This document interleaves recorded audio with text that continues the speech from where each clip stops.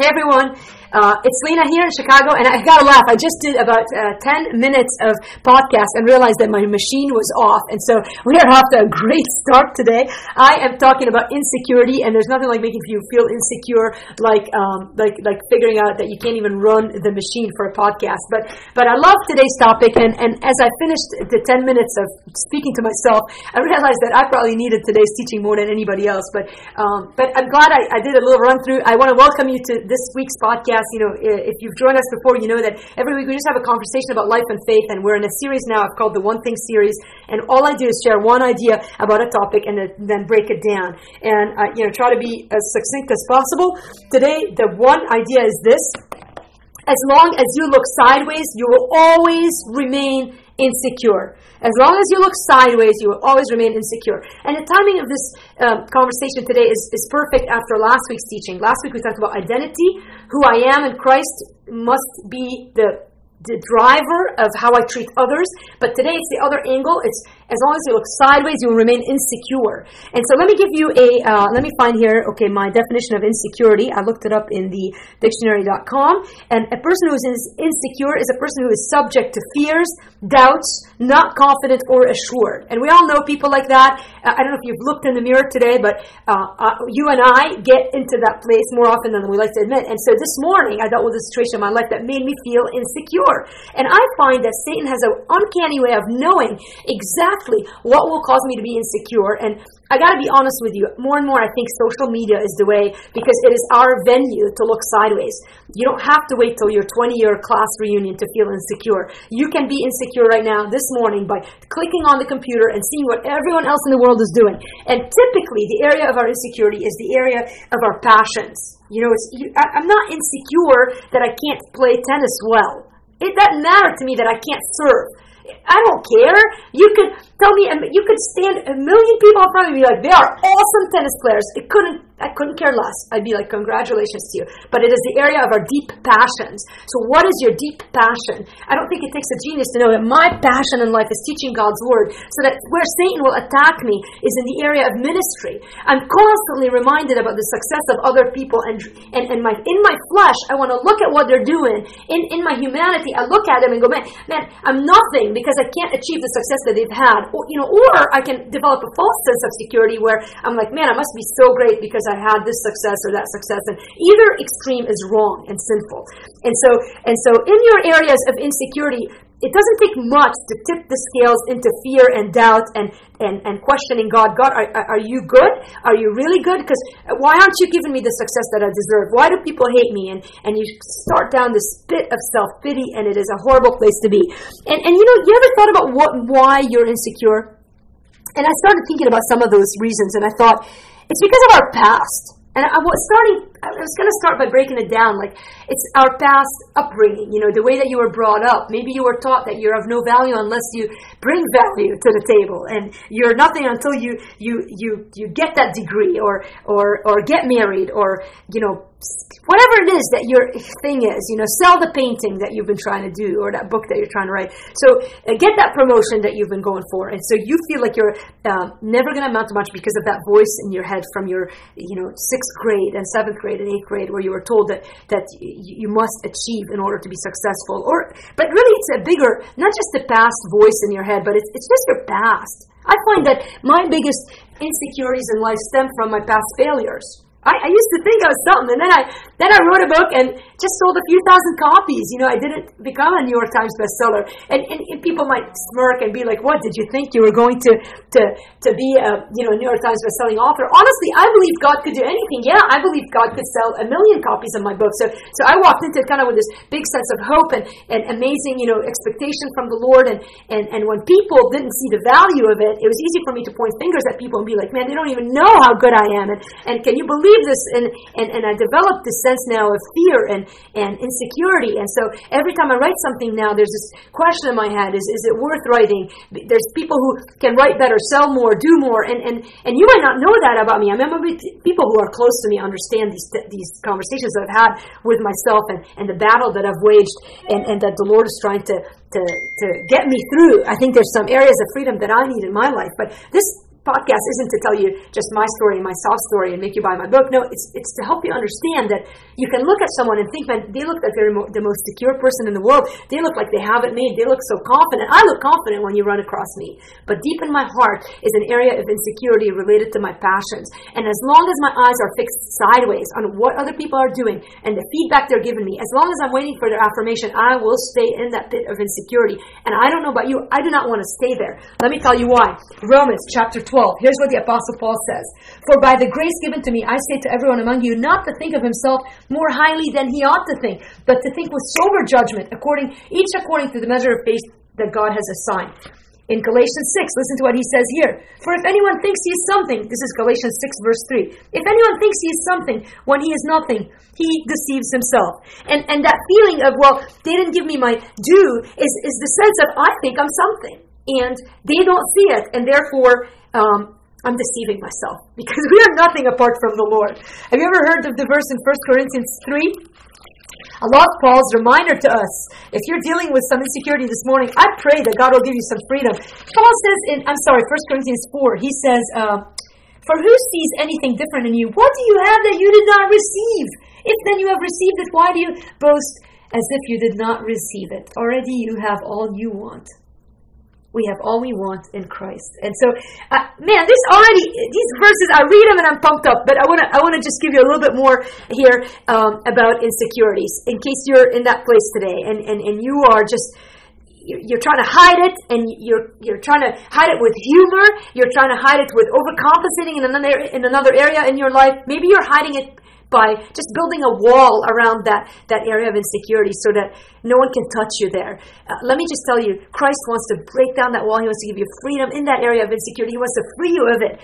Jesus himself was a man when he lived. He's the Son of God, but he came in humanity in an incarnation. And in John chapter 2, he was doing all kinds of miracles, and people were so salivating, like they wanted to be by Jesus. And you think of it, in our day and age, we'd be like, oh, if I wrote a book and 10 million people bought it, I'd feel so hot, right? I'd be like, I got something to say, right? Listen to what John tells us about Jesus. It says, when he was in Jerusalem at the Passover feast, many believed in his name when they saw the signs that he was doing. But Jesus, on his part, did not entrust himself to them, because he knew all people and needed no one to bear witness about man, for he himself knew what was in man. Here's Jesus, who had the ability to draw millions of people in crowds, and they all wanted to be healed by him. And all he had to do is look at them. He looked at the storm and it stopped. And so people just flocked to him. But instead of believing his own press, so to speak, and listen, if anyone had press, it's Jesus. It wasn't even about believing his own press. He had press. He was all that you might think he is and more.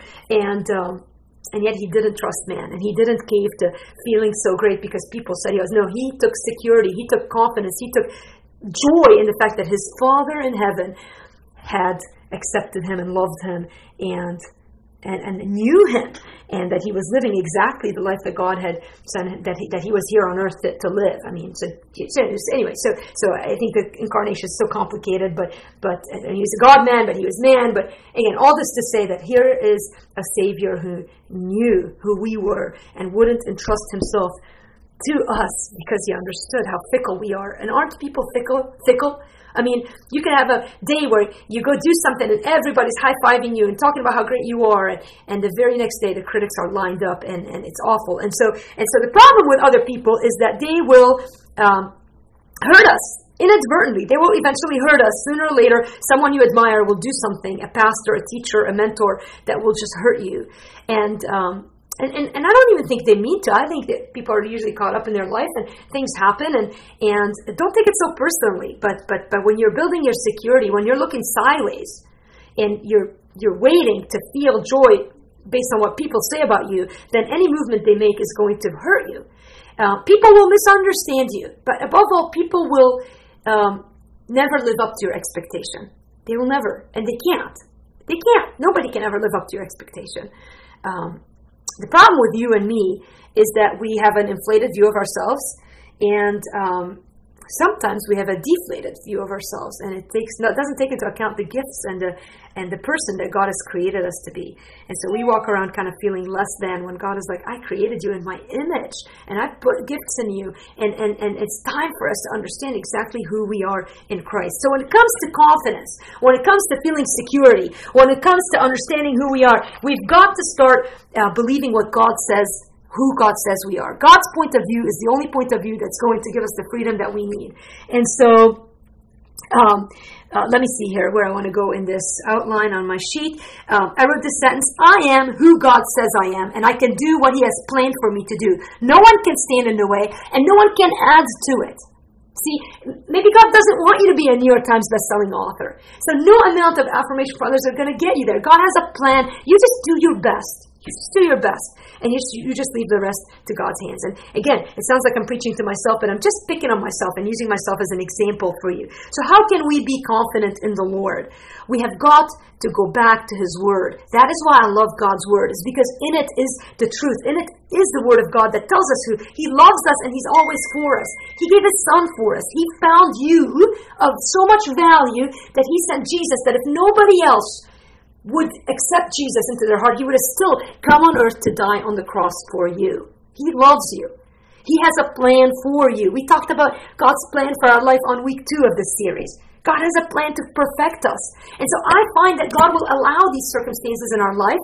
If you're like me and you're open to I have a stronghold in my life that I have prayed that God will deliver me from, and it is comparing myself to others. I can't help it. And some of that is my upbringing. Some of that is my own competitive nature, my selfish ambitions. And as I've asked the Lord, God, purify me of these things. God, put me in a place where I'm secure in you. Not just because other people think I'm all that, but because you love me so deeply and you made me and you are trying to make me more Christ-like. And I want to cooperate with Him and yield to Him. And so I find that God has put extra. The more I've prayed that prayer, the more when I've prayed, God, free me of jealousy, free me of comparing myself to others, free me of envy. I found that God has put me in situations where there's 2 or 3 or 4 people that always seem to be a step ahead of me, and who I yearn for their affirmation, and they don't give it to me. And I find that in those moments when I pray hard and I ask God, make me what you want me to be, I can almost guarantee you the next second I'm going to look on the computer and find some form of situation where they're doing something better than I am. And I used to miss it. I used to feel like, geez, Louise, I can't believe this is happening again. And I'm maturing. And now I'm understanding that God is trying to free me of the stronghold. And the way to do it is to get us in situations where we practice those things that we believe. So as I read those verses that I read you in Romans and in Galatians 6 and in John, and I studied who Jesus is and what He wants for our life, and now when I face those situations, I've got to grow up and I've got to discern wisdom in my life. And I've got to understand that as long as I look sideways, I will remain insecure. But the minute my eyes are fixed on the Lord and what He says about me, I'm able to be free. So I remind myself, so I start preaching to myself, and I remind myself, God, it's not that they accept me, but that You've accepted me. God, yes, I want them to help me open up a way in ministry, but God, I don't need them, I need You. And I review those things in my life, and then I try to love them and pray, God, give them more success. God, give them more open doors. God, use them in ministry. Help me to come alongside them and love them and do all those things that for them that I want people to do for me. And that only happens when I place my confidence in the Lord. You know, Psalm 16, verse 8, I think. Let me read this. Verse 8, yeah, Psalm 16, verse 8 says, I have set the Lord always before me. Because He is at my right hand, I shall not be shaken. I shall not be shaken. And if you're easily shaken, it's probably because you are waiting for favor from people. You are waiting for your circumstances to be favorable. You want your feelings to be just right. And the only favor that we need in our life is the favor of the Lord. And when we take our eyes off of this horizontal plane of who's doing what, and you know, again, today I talked so much about my own ministry struggles, but for you, it might be your marriage. It might be your kids. You know, your Facebook friends, their kids are better at football, they're better at piano, they're better at acting, they're better at dating, they've got grandkids that are healthier, and that envy, and that, you know, one of the 10 commandments is thou shalt not covet. And I am guilty of the sin when it pertains to my passions, and I am constantly asking the Lord, God, purify me of that. And what I found is Satan, even though he has no control over me, he knows my weaknesses, and he wants me to doubt God and his goodness, and he wants to get me off track so that I'm constantly being thrown things in my life where my eyes are wanting to look sideways.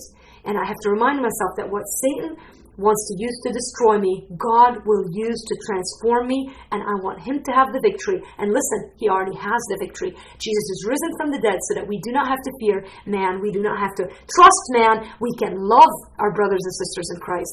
And we can only do it when we take our eyes off of the sideways, who's doing what.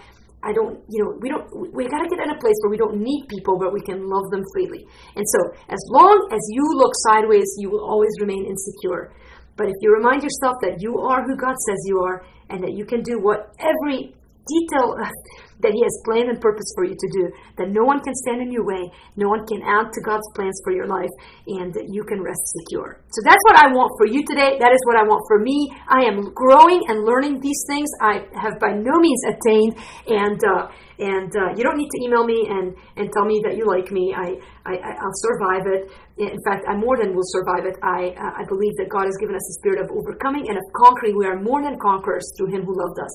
So I pray that we will live in that victory. It is ours in Christ Jesus. Let us love one another, and let us spur one another to love and good works, and be praying for one another. Pray for me as I pray for you. If you want to email me, use Lena@livingwithpower.org, and I'll see you again next week. So have a great week.